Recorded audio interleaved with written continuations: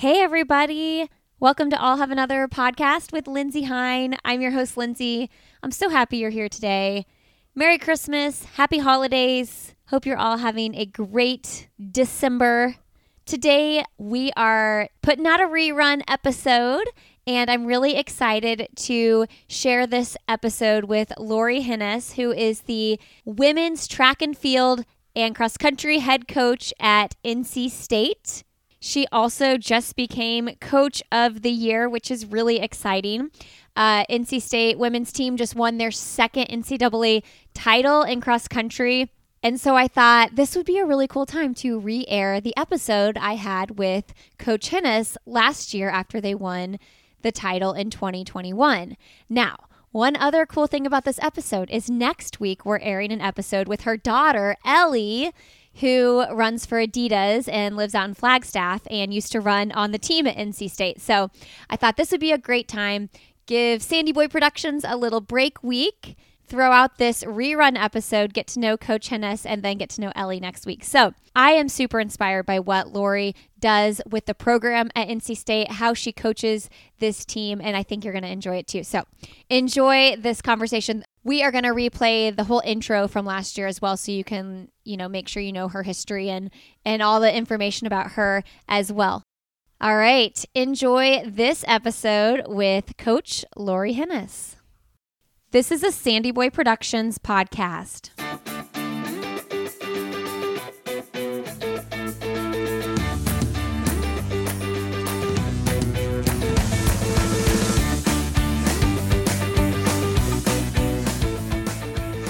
Hey, everybody. Welcome to All Have Another podcast with Lindsay Hein. I'm your host, Lindsay. Thank you so much for being here today. Today, you're listening to episode 362, and I'm talking with Lori Hennes. Lori is the head women's cross-country coach at NC State. Their team won the national title at the NCAA cross-country championships in 2021, which was a really big deal. It was the first national cross-country championship from NC State. Lori was also named the USTF CCA National Cross Country Coach of the Year in 2021. Lori has been with NC State for a very long time, all the way back to when she ran for NC State, where she won a national title in the 5,000 meters and set school and conference records while competing for NC State. As a graduate student, she finished 5th place at the USATF Nationals, earning herself a spot on the United States track and field team in the 10,000 meters for the 1993 World University Games. Lori also competed in the U.S. Olympic trials in the 10,000 in 1996, and she joined Coach Geiger's coaching staff at NC State in 92 as a graduate assistant. So she's been with this team coaching since 1992. One of the coolest things about her story is she got to coach her daughter, Ellie. Recently, Ellie now runs for Adidas professionally, but Ellie was on the NC State team under her mom as a coach, and we get to talk about that unique experience as well. We talk about the team last year who won the national title and what her legacy will look like at NC State.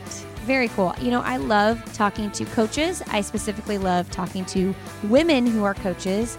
One of my all-time favorite episodes in this podcast is episode 268 with Marisa Powell. She's the director of track and cross country at the University of Washington.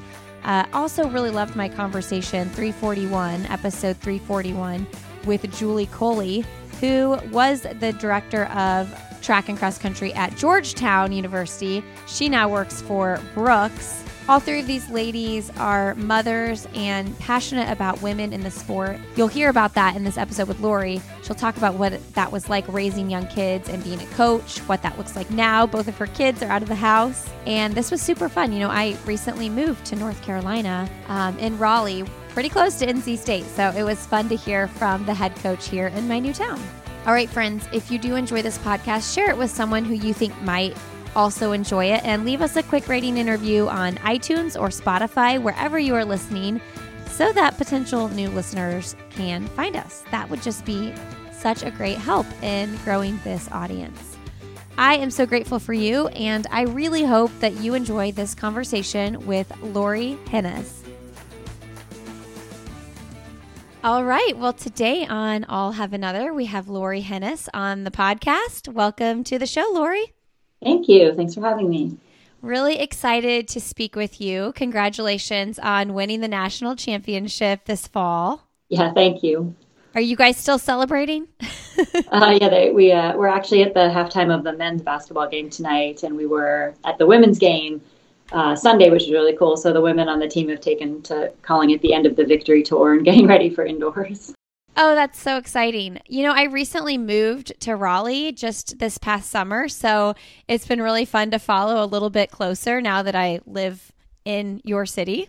Yeah, ACC basketball is really fun. And a lot of our women actually were, multi-sport athletes in high school. So we have particularly a lot of them played basketball. Actually, Hannah Steelman is one of our All-Americans. Her dad is a college basketball coach. And so she grew up playing basketball, and so did a couple of the other women on the team. So they were pretty excited to, be honored at halftime of ACC games and that kind of thing. Oh, that's so cool. My kids were out like sledding, it was like barely snowing, but Yeah. They were like sledding down the hill the other day, our neighborhood hill, and my neighbor comes out, and I was running in and out of my house watching the marathon in Houston, live streaming it. And my neighbor comes out, and he knows I host a running podcast, and he just starts talking all about your cross country team. And I was like, oh my gosh, I'm actually interviewing the coach in just a couple days. And so it's always funny because I meet new neighbors, and if you're not a fan of the sport, you're not going to follow my podcast, but they'll actually be interested to hear this one talking to you because the community has really been excited about this.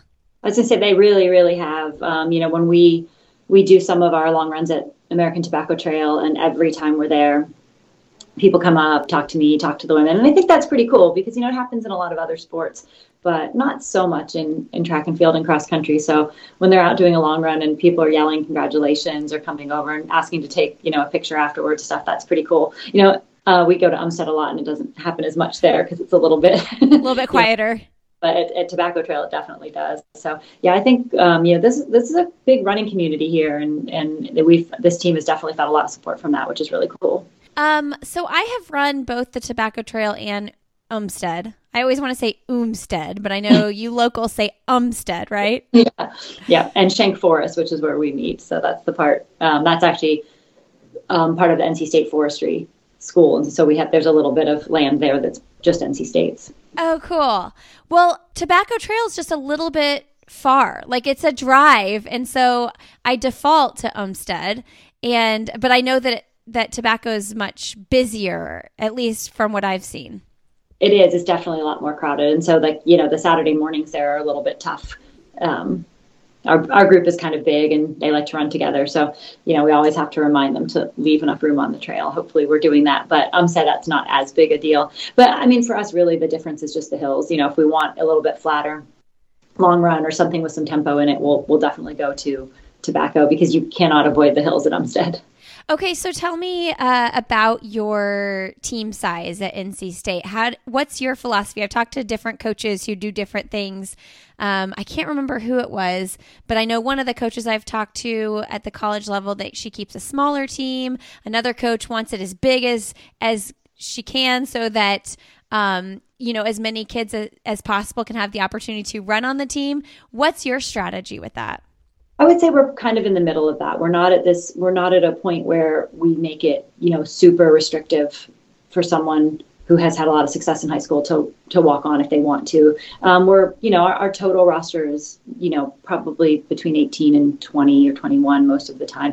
I feel really strongly that we want to keep it small enough that I can give enough individual attention to each athlete in the program. But we do have a large staff on the distance side here. And so obviously only three of us can actually do coaching under the NCAA rules, but we have two director of ops that are, distance-based former athletes for us and a couple volunteer assistants. And so our staff is pretty big, and I feel pretty comfortable in that low 20 range that they're getting enough attention.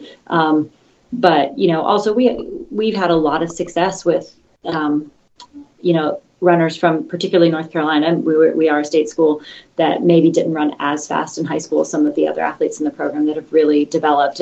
And we really believe in development in general here. Whatever level you're coming in at, we want your best finish at NCAA is to be in your 4th or 5th year if you're still here. We want that development to keep happening. So we want to give that opportunity, but, unfortunately we have to do it within a certain framework because we can't get, I don't want it to get to a point where people don't feel like they have enough individual attention to continue to develop and compete at this level.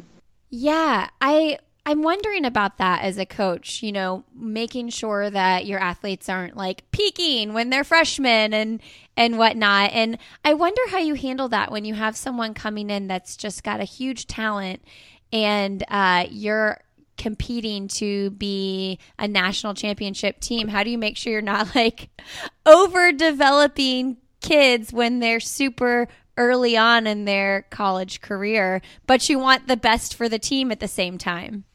Yeah, that's a definite balancing act there. And, we feel as a staff here, a huge amount of responsibility to all the athletes in the program. But, particularly when you have athletes that were, massive talents in high school, and we want to be careful and nurture that for sure and make sure that we're allowing that development even in that range. And so we do that.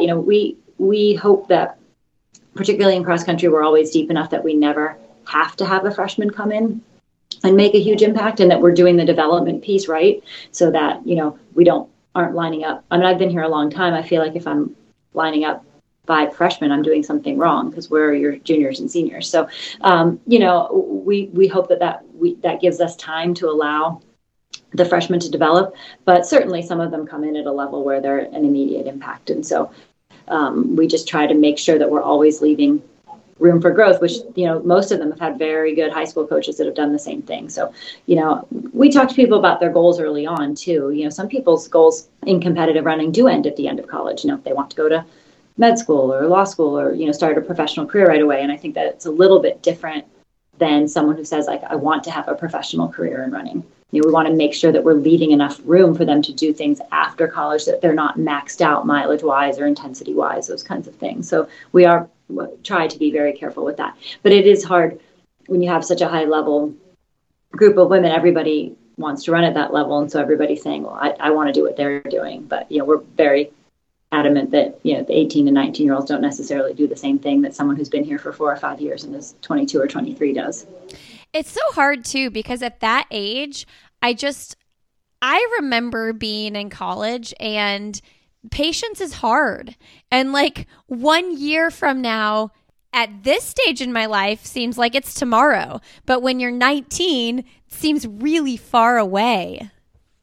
And we keep telling them, like, your eligibility really is precious. Like it seems like it's taking a long time for that. They want everything right now, but we do try to make sure we don't rush anything. It's so tempting too with 3 seasons. It's hard this level when you have really high level athletes, to say you're going to be ready to go at an NCAA cross country championship and then an indoor championships in March and an outdoor championships in June. And then if you're really good, maybe the Olympic trials. It's tough. And I don't think you can do all 3 of those seasons for 4 or 5 years in a row at a high level. So we'll tend to back off in indoors at times, and just to be careful, because I think you're coming off an NCAA cross country season and ramping right back up in January is tough. Yeah. So what's going on right now with the team? You guys are ramping back up.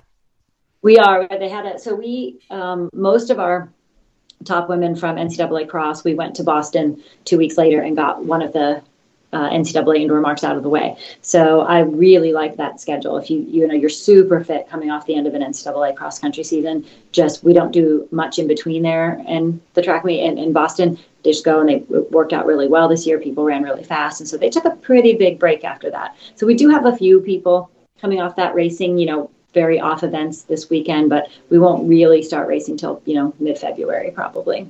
Okay. And be very limited, maybe 3 indoor meets total. But if we can compete at the NCAA, obviously we want as many people to do that as possible. But we're not going to kind of fly all over the country chasing marks for an indoor season at this point. How many is everybody that ran on the national championship team still with you guys? Like nobody's eligibility's done or graduated halfway through? Well, half of them have graduated, but none of their eligibility is done. Nice. Other things COVID has done. We have a lot of it's that's a little bit challenging schedule wise, because it's not as easy to miss a graduate class. It's maybe only once a week and 3 or 4 hours. And so we've got a little bit of challenge with that scheduling wise, because we have so many athletes in grad school at this point, that becomes a scheduling issue. But yes, everyone who ran in the cross country season is still here, at least through this indoor and outdoor season. Okay. So of the women who ran in the championship race, how many are post-grad? So let's see, 3 or 4 of them are in grad school. Wow. But to be fair, Kelsey Camille, who was our number one runner, has been here only 2.5 years. She graduated in December after 2 years in undergrad. So she has all kinds of eligibility left. She just came in with so many AP credits, and that she actually graduated in December with her undergrad. So she eventually wants to be a vet and will go to vet school, but I don't think that won't mesh with competing. So she's getting a master's degree now for the next 2.5 years here, or 2 at least. So talk to us about building the program into what it is today, into becoming that national championship team, because I know that it's been a long process. And, just like I was saying with my neighbor, he's just in awe. He was in awe of what you've done with the program over the years, as someone who's not even a big fan of the sport of running. So clearly you've made an impact as the coach. And I'm just curious how you've built that. So, I ran for NC State, and Coach Geiger, who is the director of the program, and he's still the director of the program here now. And so, I chose NC State because we were preseason ranked number 1 in the country when I was in high school.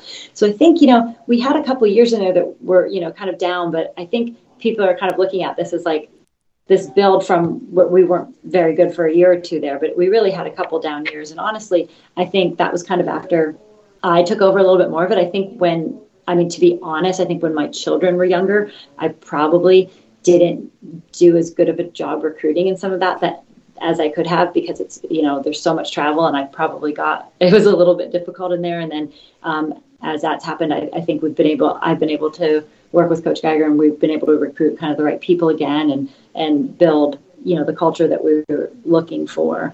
And, we talk about this all the time, but people want to focus on the training or how good some of these athletes were in high school. And I think that all those things are extremely important, but they have a lot of fun, and they really like being together.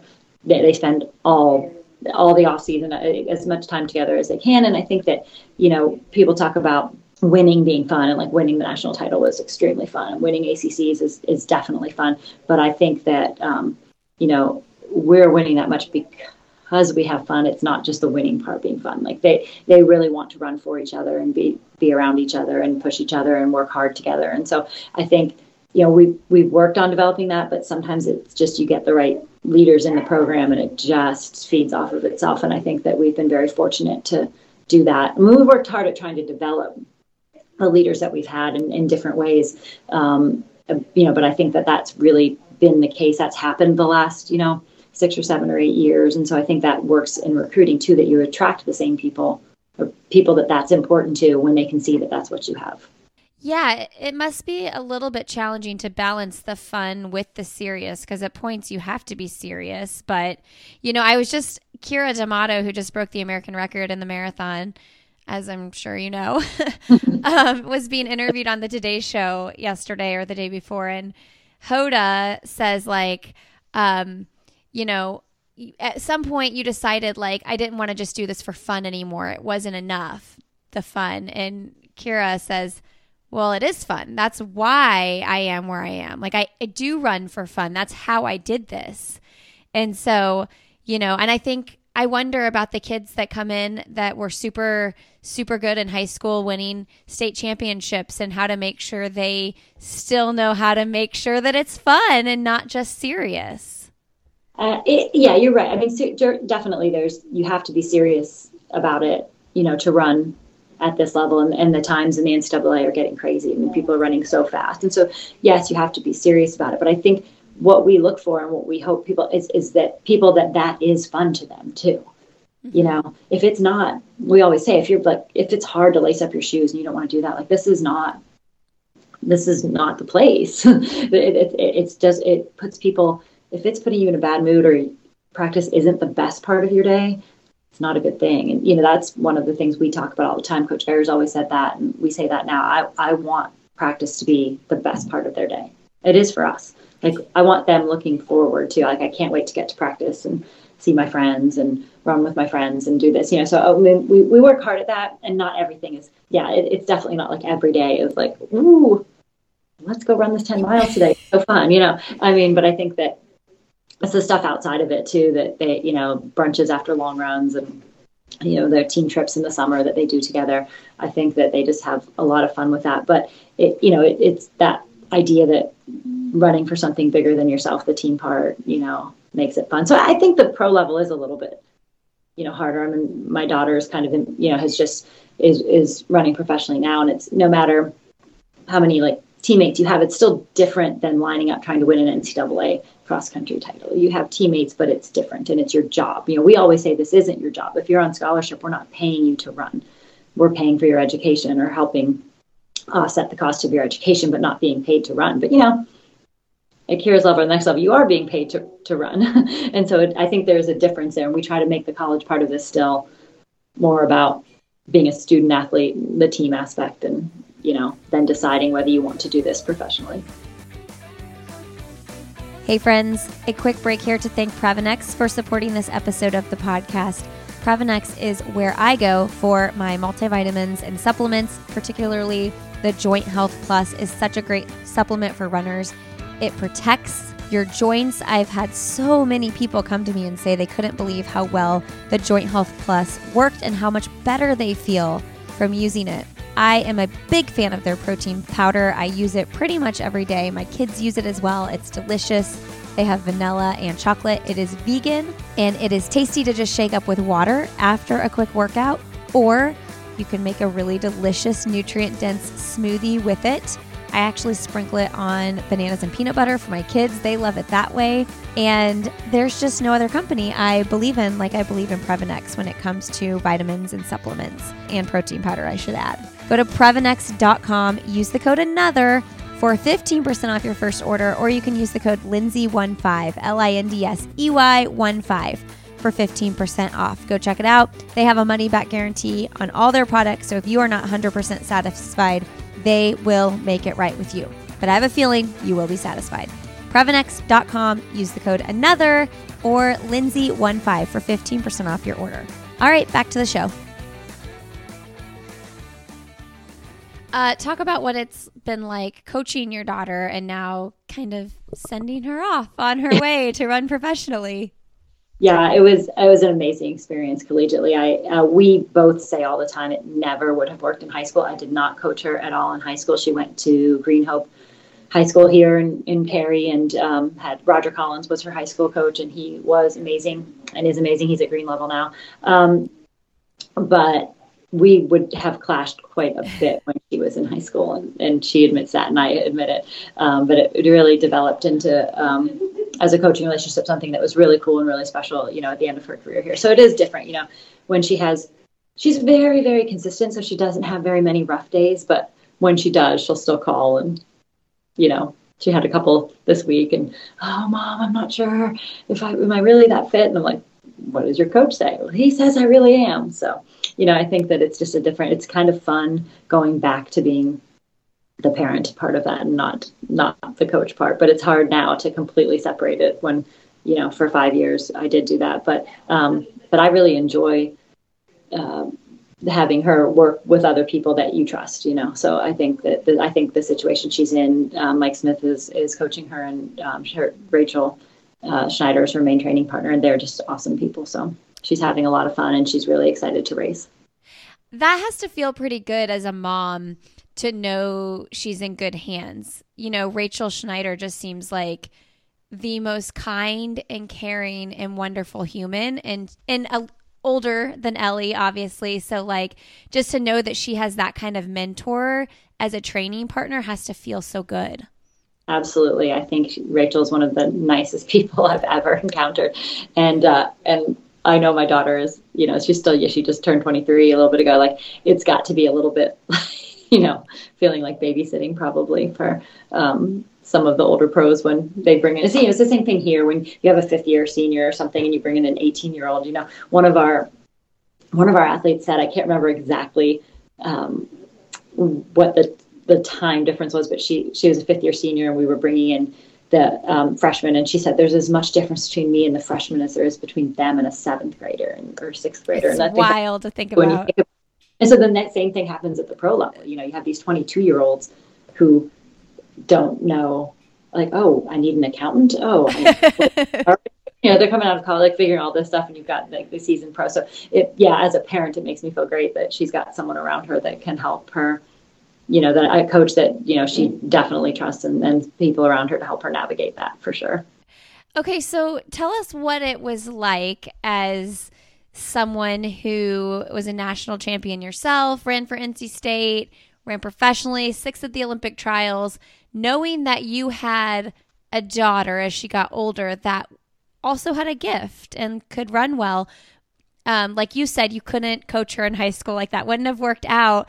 But like, how do you kind of give her your thoughts and advice and encouragement and belief, like share your belief in her that she can be great without overstepping, or, if you push too much as a parent, what you're going to do is push them away. So how did you balance that? Be interesting to see what her answer was. If she thinks it is interesting because, as a parent, people ask sometimes, can you tell right away? And like, particularly with Ellie, I think it was fairly obvious fairly early that she was pretty talented. She played soccer, did all those other sports, and then like their soccer coach would take them to a turkey trot, and she would run 20 minutes without doing anything in like 6th grade. And you're like, she's probably okay.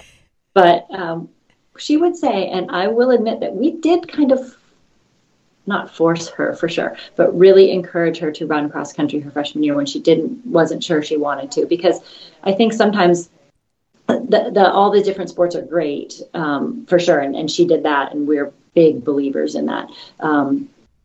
But just trying something that that they're really good at, like trying to get them to try it and then back away. And she actually spent her freshman year at a different high school at Athens Drive, where, at the time the cross country, it wasn't like cross country wasn't a big deal there. There weren't a lot of people training really hard. And then we moved. We moved to a different house, and she ended up at Green Hope. And this just, like, we were able to just completely step back, because the team, it was exactly the kind of atmosphere we would have wanted her in. The team was trying to make it to NXN, to the national championships in high school. And there were seniors and juniors on the team that was their goal. And they were, I think she said in a podcast that she did, she's like, for the first time, I was around like girls older than me, and I was like, they like this. Like, they're really into this, and they're working really hard. And so it just kind of fed off of that. And so I think that's why it ended up being that NC State was a perfect fit for her, because she really bought into the team aspect on the cross country side, and, trying to win these team titles.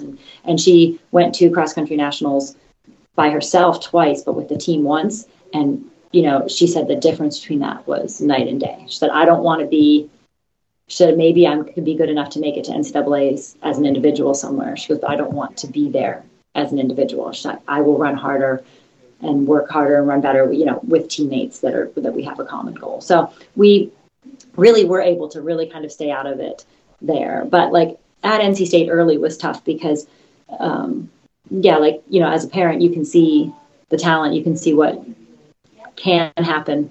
And then she wasn't nearly as serious as some other athletes at that level. And so it was a little bit frustrating at times. You need to sleep more. Mm-hmm.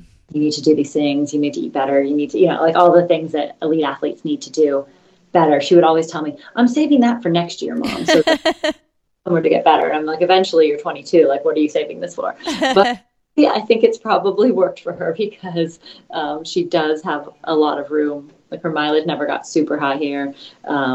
She never really focused on nutrition or those things very much. And so she's actually trying to do those things. And I think because again, it is her job now. So it's more that she's like, okay, this is my job. I need to really kind of try to focus on these things. So I think she's doing that better, but it is definitely a fine line. And I think early on in her career here, we had some very, very good leaders, seniors. And so every once in a while they would kind of say, hey coach, you're being a little harder on her than you would.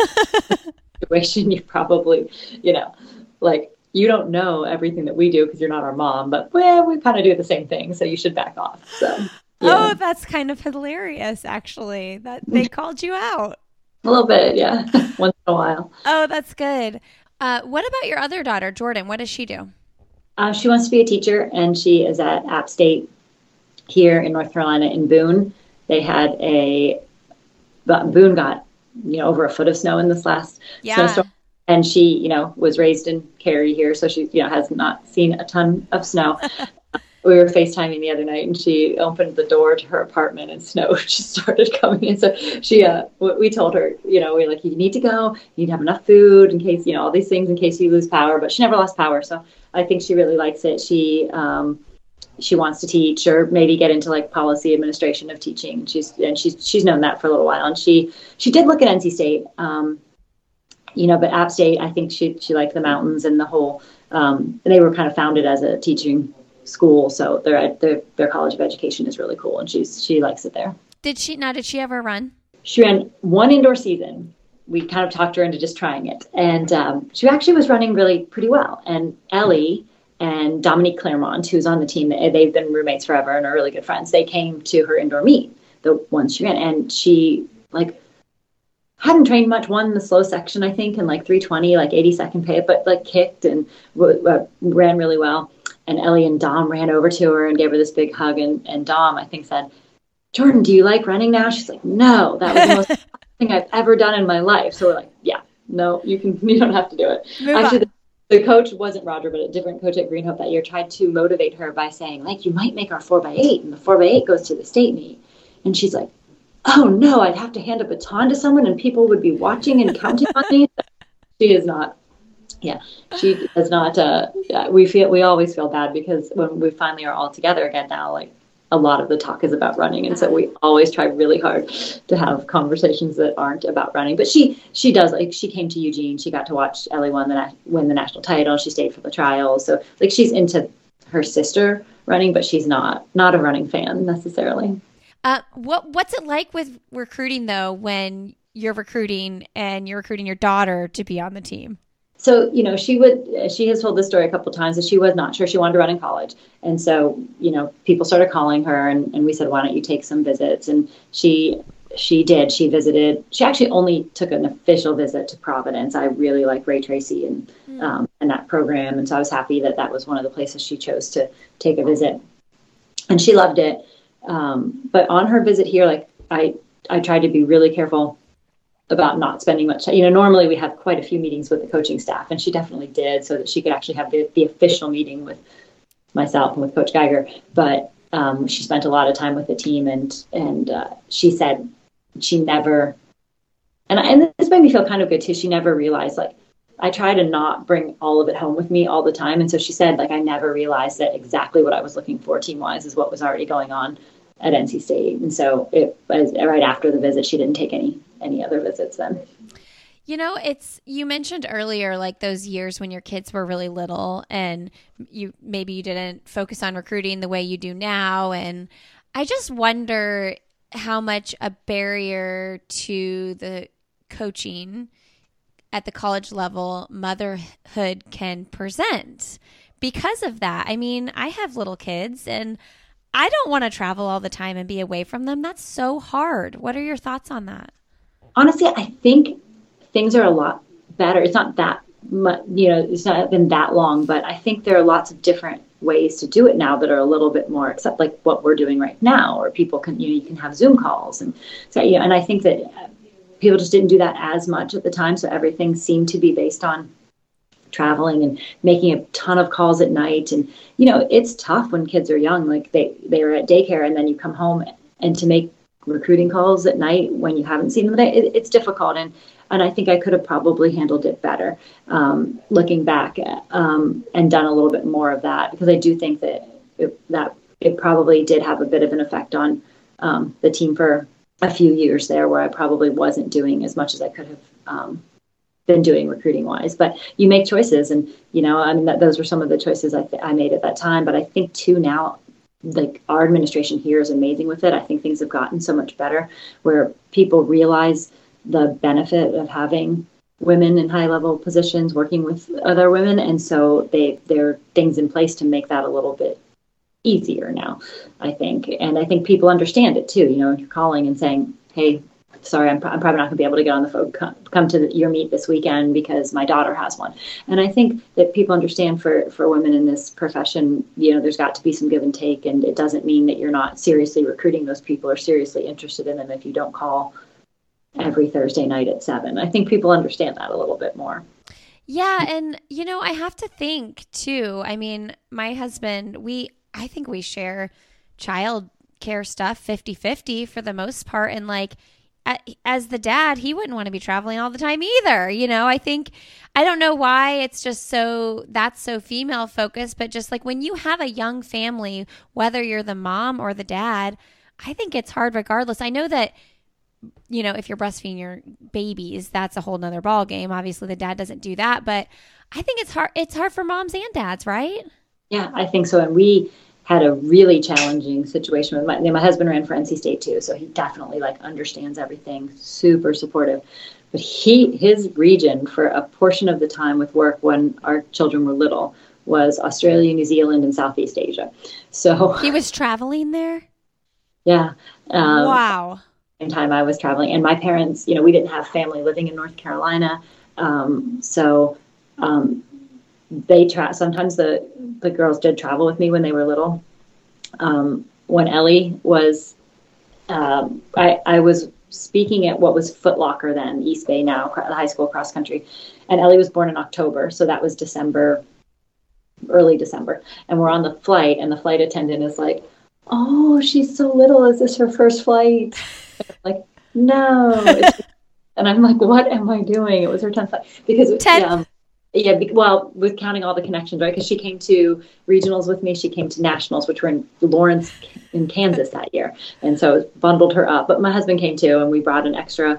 Coach Geiger was always so good. Like we brought an extra athlete to help watch her at that during the NCAA championships. And so like we made it work, but it was, super challenging. He as soon as he could get out of that position, he did as well, because he didn't want to be in Thailand when, he was trying to, help with the kid. And I would love to say that it was 50-50, but it's definitely, he's way more than, he's done way more than 50%.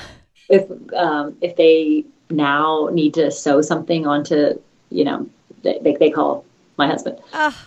He won he will let everyone know that he won the home ec 8th grade award. So he's very sewing, cooking, all those things. So they call him with those things. And now I'm kind of like hurt. I'm like, I didn't even know anything was wrong. And they're like, yeah, we called Dad. It's definitely, that was, I think, another part of that time period. It was just extremely challenging with both of us traveling. I can't imagine. And overwhelming. And I'm just really grateful that I made it through that time period coaching, because I think what happens is a lot of, talented women or women that would be really good at this don't make it through that time. It gets a little bit overwhelming and the travel gets overwhelming and they're like, I can't do this. And so they get out of it. And then this is a profession that's hard to get back in if you've been, it's not impossible. And I think people can definitely still do it, but it's something that is really hard to get back into after, 8 years off or something like that. So, I can imagine.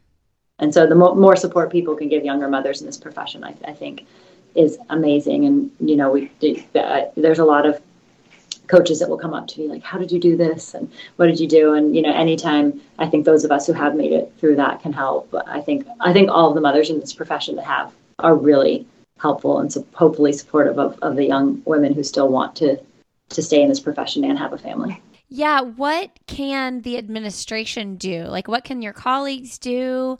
What can happen so that you do feel supported? Yeah, I think, being able to take a little bit of time off after, in some jobs it's, you really can do that and you can completely step away from it. It's really hard in coaching because even if you can step away from the recruiting part, you're not going to step away from working with the athletes in the program. Like you're still going to be there for them and those kinds of things. So I think whenever they can have someone else on staff that can really help with that. So it's administration. It's mostly also, I think, probably just the staff that you're working with, who you have working with you and them being like, Coach Geiger was great. And then our director of operations, who's still our director of operations. She has 3 kids now, and she didn't at that time, but always, I mean, she still tells stories when Ellie was on the team of like helping potty train her because I was gone, and she stayed with her for 3 or 4 days and using M&Ms and all these things. And Ellie said that's why she has a horrible sweet tooth, because we used M&Ms to help potty train. But having those types of people around you, just, and again, sometimes I just feel grateful because you can't always control that. And the fact that, I think part of it at NC State is that everyone on this staff on the distance side, and even most of them on the other side, are NC State grads. Mm-hmm. So the family atmosphere we talk about in recruiting, like, it's not just on the team and it's not just talk. We are like a family here. And so I think that for me, that made it much easier. And so I have so much respect for people who, don't have that kind of situation and still are trying to make it work. And yeah, that's really beautiful. It's beautiful to think about Ellie just like growing up in that world and mom running the show and doing all the things, and the fact that then she runs for NC State. It's like you have this like legacy that you're still making at NC State, but it's just, do you ever think about like 20 years from now or however long when you're retired, what your name will mean at NC State? Yeah, and maybe not personally so much. I think we talk about we're team oriented for sure, but I like the word program more, because I think like team implies the 7 people that are running this year, right? And so we always talk about, I think our women probably know the history of this program, really well, and maybe a lot more than some people in other programs, because we talk about when you put the uniform on here, like you are running for the people that you're lining up with, like certainly at that NCAA championships, but we talk about it being more than just that. It's the people that were, 10 years before you or will be 10 years after you. So we do try to build that. So hopefully that does come through, and that will still be a legacy that, people talk about, that when you put this uniform on here, it's for this family and for the program, not just for the people that you're lining up with in that time or that year. This episode of the podcast is supported by Athletic Greens, and I gotta tell you, I am hooked on Athletic Greens. I have been hearing about AG1 forever. That is the Athletic Greens product that is filled with 75 vitamins, minerals, and whole food sourced nutrients in one convenient daily serving. You just put 1 scoop in, shake it up with 8 ounces of water, start your day with it, get your energy going, and it will have you feeling balanced and supported, both your immune system, your digestive system. It has prebiotics, probiotics to help with your gut health, and it also provides metabolism, energy, and stress support. I wake up in the morning, I go straight to my cabinet to get my Athletic Greens, start my day like that. I love starting the day with a healthy habit, putting this nutrient-dense product into my body. I'm telling you gotta try it. They have a 60-day money-back guarantee. And when you go to athleticgreens.com/Lindsey, LINDSEY, you will get a free 1-year supply of vitamin D3 and K2 and 5 travel packs. You're gonna want those travel packs. It helps because you feel like, I'm starting the day the same way I do at home, even when I'm on the go. And plus, when you're traveling, you might not get the nutrient-dense meals that you get at home. So it's that extra security blanket there as well. Like, you're getting those 75 vitamins and minerals in when you take your AG1 in the morning. Again, go to athleticgreens.com/Lindsey, LINDSEY, and you will get that free 1-year supply of vitamin D3 and K2 plus 5 travel packs of AG1. All right, friends, back to the show. So what does it look like coaching these young women, beyond the running? Because you talk about family a lot. And so, and obviously, like, college-age kids, like, that is such a developmental period of their life, like emotionally, spiritually, all the things. So what does your role look like outside of the physical performances? So many things. So many things. And I think, so I got into coaching because I was so super close to my high school coach, and she was the matron of honor in my wedding. She's Ellie's godmother. So I had a female coach in high school, and that I was, really close to, but I think that role is so different. 15-year-olds, it's a lot different than working with 18, 19-year-olds. And I realized that a lot more actually with Ellie in the program, that because I knew what she was like at 12, I kept projecting that onto like that was still who she was or what she might do. And, she's like, Mom, I've changed. So I think that whole, it is really college that's the time period where people need to learn who the women hear me say this all the time, and they kind of laugh at it. Like if they say they're finding themselves, they're like, nope, coach says you don't find yourself, you make yourself. And so I love that. I love that so much. I'm going to find myself. I'm like, no, this is where you decide who you're going to be and what's going to be important to you. And, letting them do that on their own is tough at times. It's really, I think the biggest mistake maybe I made as a parent, and a lot of parents make young, is like, doing a lot of things for your kids that they are ready to do for themselves, or, stopping them from failing because you can see it, but, sometimes they have to fail. And that's really hard at this level too, because our job is to win too and to make people successful. But if you don't let some of that failure come in, they don't learn. And it is amazing how many 18 and 19-year-olds have not really had anything go wrong, and they don't know how to handle it when something does. For some people, they get a C on a chem test and they really do feel like it's the end of the world. And, I think like letting people work through that, being there for them, but letting them fail is really something I've had to try to learn to do. But I think people are more successful in life and in running when they can learn to, they have these big failures and then they learn from them and figure out how to do it differently the next time, instead of us just stepping in and doing it for them, which is really hard as a parent. Oh my gosh. It's so hard. And hard as a coach too. Well, and it starts at such a young age as a parent. I mean, your kid's trying to get their shoe on. You're just let me do it, because you want to get to the next thing. And it's so much easier it's like when you tell your kids to clean the playroom and you're just like, oh, I'll just do it myself because it'll be easier and it'll be done right. And I think that, the same thing happens even here with training or with their academics. And, you see something happening in a class, you're like, oh, this is going to end poorly, but you've got to let them work through it and talk to the professor and tell you, we have all this support and it's awesome.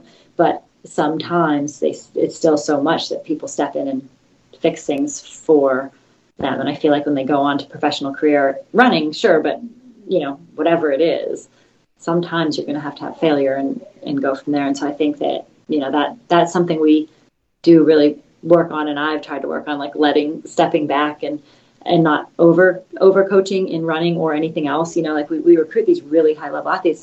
They're good for a reason. Like it's who they are. Sometimes I feel like people overcoach. We try to, and the thing about distance running though, and cross country too in particular, there's no time out. Like you can't call them over to the sideline. So they better know what to do when things aren't going well 10 minutes in.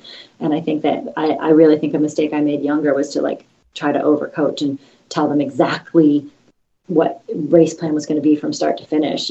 Sometimes it doesn't work that way and they have to be able to adjust. I mean, even at nationals, Caitlin Toohey fell and we'd had people fall earlier in the year. And luckily I think we'd had a lot of conversations about don't panic if this happens, don't try to make it up in 400 meters, take 1,000 meters, work with it, but you can't tell them that during the race. And so this whole, being able to step back during practice and everything and let them figure things out for themselves. I think it works out for them to be more successful running, but also, after college and in life too.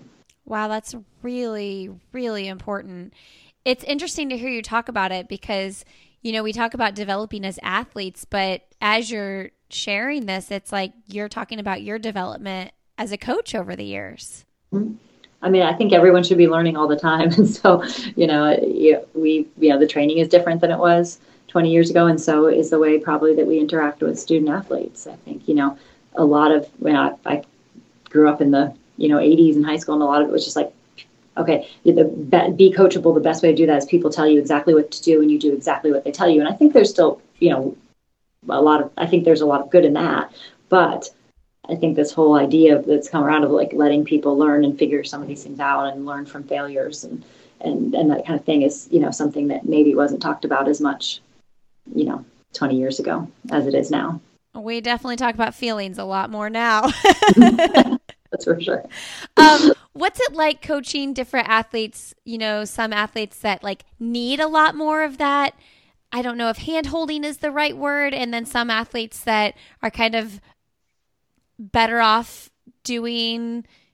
making their own path. There's got to be kids that are doing both of those, and then some kids in the middle. And how do you read that as a coach? Yeah, that's difficult. And also I think just the age differences, like a lot of people, again, the 18-year-olds coming in probably haven't done a lot of that, although some of them have. And then you have 23-year-olds who are basically adults, and, it's a lot different. But one of the things we talk about a lot is, the workouts can be very similar, but learning, I just really try to get to know everybody really well and learn what makes people tick, because it's different for different people. And years and years ago, Julia Lucas was in the program. She missed the Olympic team by, 0.04 seconds. And she was having trouble at NCAA meets only. She wasn't running well. We brought in a sports psych person that worked really well with her. And he pointed out that she was like crazy at practice, like all over the place. And her teammates loved it. And we got to big meets and she tried to be different. She tried to be more serious. And it wasn't working for her because she was trying to do something, way different at big meets than she was doing every day.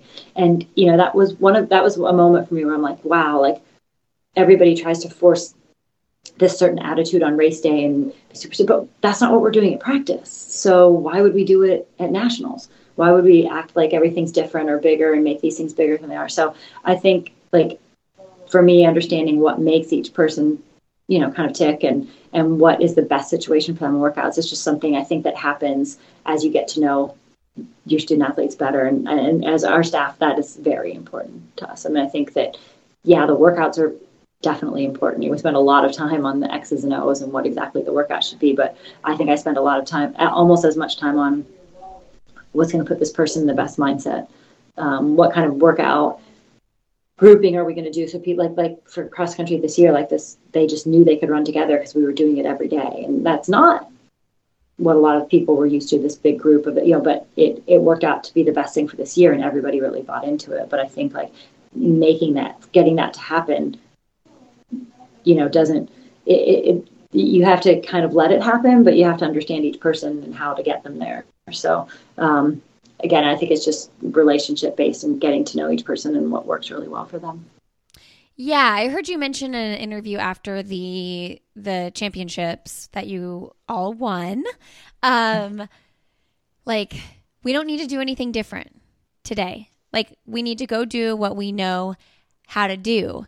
But I'm sure that the women on the team were still pretty nervous. So what are your calming words as a coach? Like, what do you say to them to get them fired up?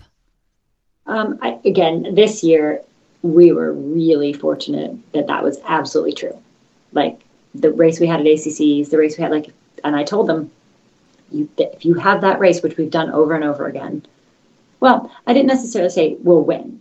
I said, if we have that race, if we have this kind of gap, what we've been doing, if somehow we do that and get beat, well, then somebody, but this is who we are and it's what we've been doing all year. And so I know, as Sam Bush has said after, who had a big breakthrough as our number 5, she said that when I told her, if you can see them, if you can see Kelsey and Caitlin and you're that then we're going to win. And if we're going to do that. So she just was awesome. I mean, that was such a big breakthrough for her. She hadn't run at an NCAA championships before and just had big breakthroughs all fall.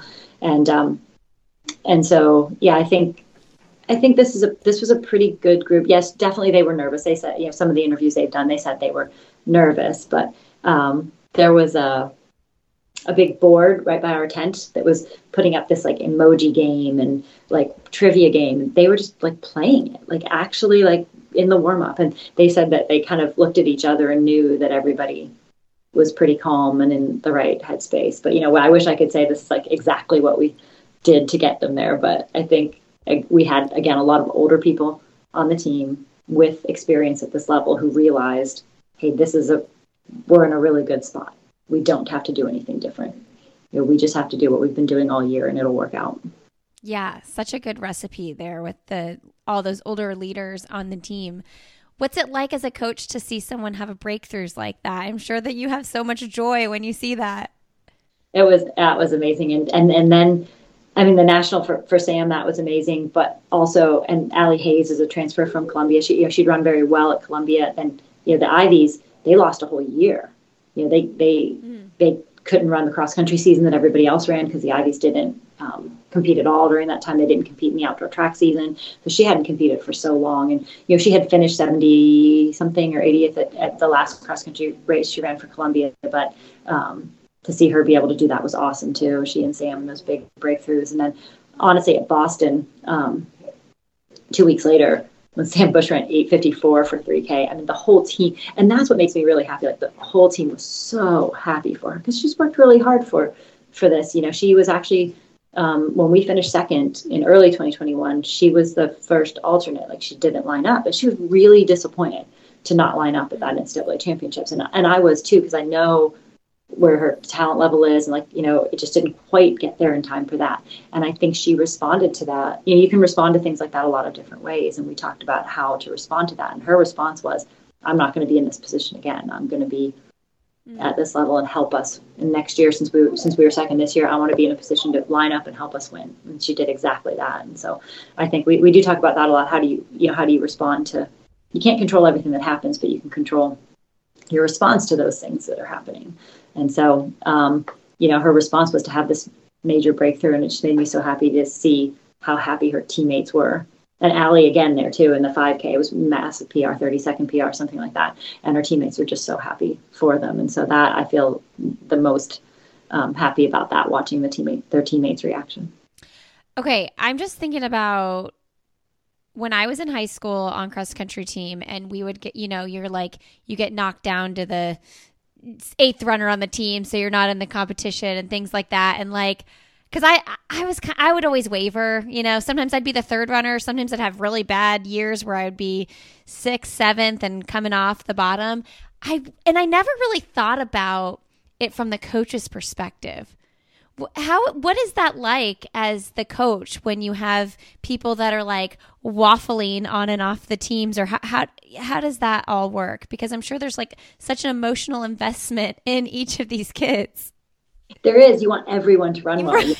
And there's math, and you can line up 7. And so that's tough. We just try to focus. I try to focus and have them focus on, are you getting better? Are you progressing? You can't really control what somebody else is doing. We are fortunate enough to have been really deep the last couple of years too. So we ran different people at regionals than we ran at nationals. And then I think that they really do believe that's as big a part of winning nationals as if you lined up, because it allowed Hannah Steelman to rest. Hannah's Achilles was bothering her a little bit, and had she had to run 3 races, I don't think she would have had the race at nationals that she had. So somebody else stepping in and running regionals, it was as big a part as us winning, because it allowed Hannah to be ready to go at nationals. And so I think though that only happens when people really care about each other and can see that happening. And I think that, again, I think they all know how much the coaching staff cares and their teammates care. But at the end of the day, you can line up 7 at that race, but we brought everyone that was running well to all the big meets. And so I think it really feeds off each other, and they can see that people get back into that mode. Sam Bush didn't make, Heather Holt hadn't been there the year before, and they were all lining up and running well. And so our goal, we just really talk about progression, being better this year than you were last year, better this week than you were last week, and hopefully that just working out. Yeah. So people in the right place at the right time. Yeah, that's good. Yeah, I imagine it's heartbreaking to be the one that's not on the 7, but you got to think of it as the family, the team aspect, like you're saying. All right, Lori, we've got to wrap up here with some end of the podcast questions. Now you've just accomplished probably the most exciting thing in your coaching career ever. But I always wrap up asking what's something professionally or personally you'd like to do that you haven't done yet. I mean, I guess professionally, the team championship was, the main thing. I think NC State coaching wise that I wanted to be a part of. But I've never really coached individual at the Olympics, so I think that would be kind of cool. And personally, but it gets really tough as the kids get older to do vacations. So we had this. My grandparents are from Italy and Greece, and we had this whole trip planned that we had to cancel to the pandemic. So hopefully, personally, our family really wants to be able to find a time to be able to do that again together, which would be cool. What year is your other daughter, Jordan? She's her sophomore year at App State. How are you handling empty nesting? Well, I still don't have much time, but we are doing a little bit of binge watching of TV. My husband and I, that we've never done, but we're totally on opposite ends of it. Like if I get into something, like I would watch 10 episodes and not go to bed. And he's like, nope, one episode. It's so frustrating. I'm like, no, we have to keep watching it. But I'm that way with books and stuff too. So different personalities. It's good because he keeps me in a mode where I still get a decent amount of sleep. Because otherwise I would just like keep going. What are you binging? Well, he's done Emily in Paris without me, so I'm behind on that one. Oh, really? Yes, because I'm not home as much. And then we never watched Ted Lasso, so we're watching that, which I really like too. Those are the two. Are you season 1 or season 2 Ted Lasso? Mid-season 2. Isn't it the best? I love it. Yeah. So good. Okay, what's the best, most recent book you've read? So it's my daughter gave it to me, actually. And actually, Erica Kemp, who ran for us at BAA, she suggested it too. It's called Maybe You Should Talk to Someone. They're both psych majors, and it's kind of, it's a story of a therapist, seeing their own therapist and all that kind of stuff. But it's kind of like a little soap opera woven through it with the people that the therapist sees and her therapist. I'm not done with it, actually. And my daughter said the same thing. She's like, I didn't finish it because I didn't want to. But oh, really? To the end of it, but I haven't. But it's really good. Yeah. Yeah, actually, Erica's been on the podcast, and she suggested that book when she was on the show. Oh, did she on the podcast? Yeah, she's. I think she and Ellie, because they both had the same major, they'll talk to each other, and so yeah. It's good. Okay, 2 more questions. Who's someone fun, motivating, or inspiring you'd like to have coffee, tea, or cocktail with? Fun. Okay, so before the shows we were watching now, it was Game of Thrones. So I think Emilia Clarke. I think she'd be fun. Okay. And then what is your last message to leave with our audience today? That's hard. I think people ask. We've talked about this. I think being grateful and being kind are the 2 most important things we can have people do in the program. And both of those can be tough when you're overwhelmed and frustrated and things that happen. But I feel like if you just practice gratitude and you're kind to people, you don't know what everyone's going through. Do those 2 things, it's a lot easier to be successful and have fun. So even when it's hard, I try to focus on those personally and try to have the team focus on that as well. Hey, everybody. Thanks so much for joining the show today. Thank you, Lori, for coming on the podcast and sharing your story. Go Pack Go. That's becoming familiar to me here in Raleigh. Lots of my neighbors are big NC State fans. Hey, friends, you can check out everything we talked about in the show notes, which are at sandyboyproductions.com. There is a tab for I'll Have Another Podcast there that you can check out. It'll also give you a little pop-up to sign up for our newsletter as well. We'd love to have you join that, where I email you the show notes every single week so that if there's a book or anything we talk about, you won't miss that. You don't have to stop your run and write it down or put it in your notes app. You can just get the newsletter, send it to your email, same day the episode comes out. Pretty cool. Big thanks to Emma for making that happen. I'd love to connect with you on social media. I'm Lindsay Hein 626 on Instagram, Lindsay Hein on Twitter, and we have a great Facebook group for this podcast. I'll have another podcast as well. If you are a parent or someone helping raise kids, I also host a podcast for parents, caregivers, anybody helping raise kids. It's called Why Is Everyone Yelling? Why is everyone yelling? It's a really suitable name for a podcast for people with small kids, is it not? All right, friends. I hope you're having the very best day. Have a great Friday, a wonderful rest of your weekend. And as always, I will see you next Friday.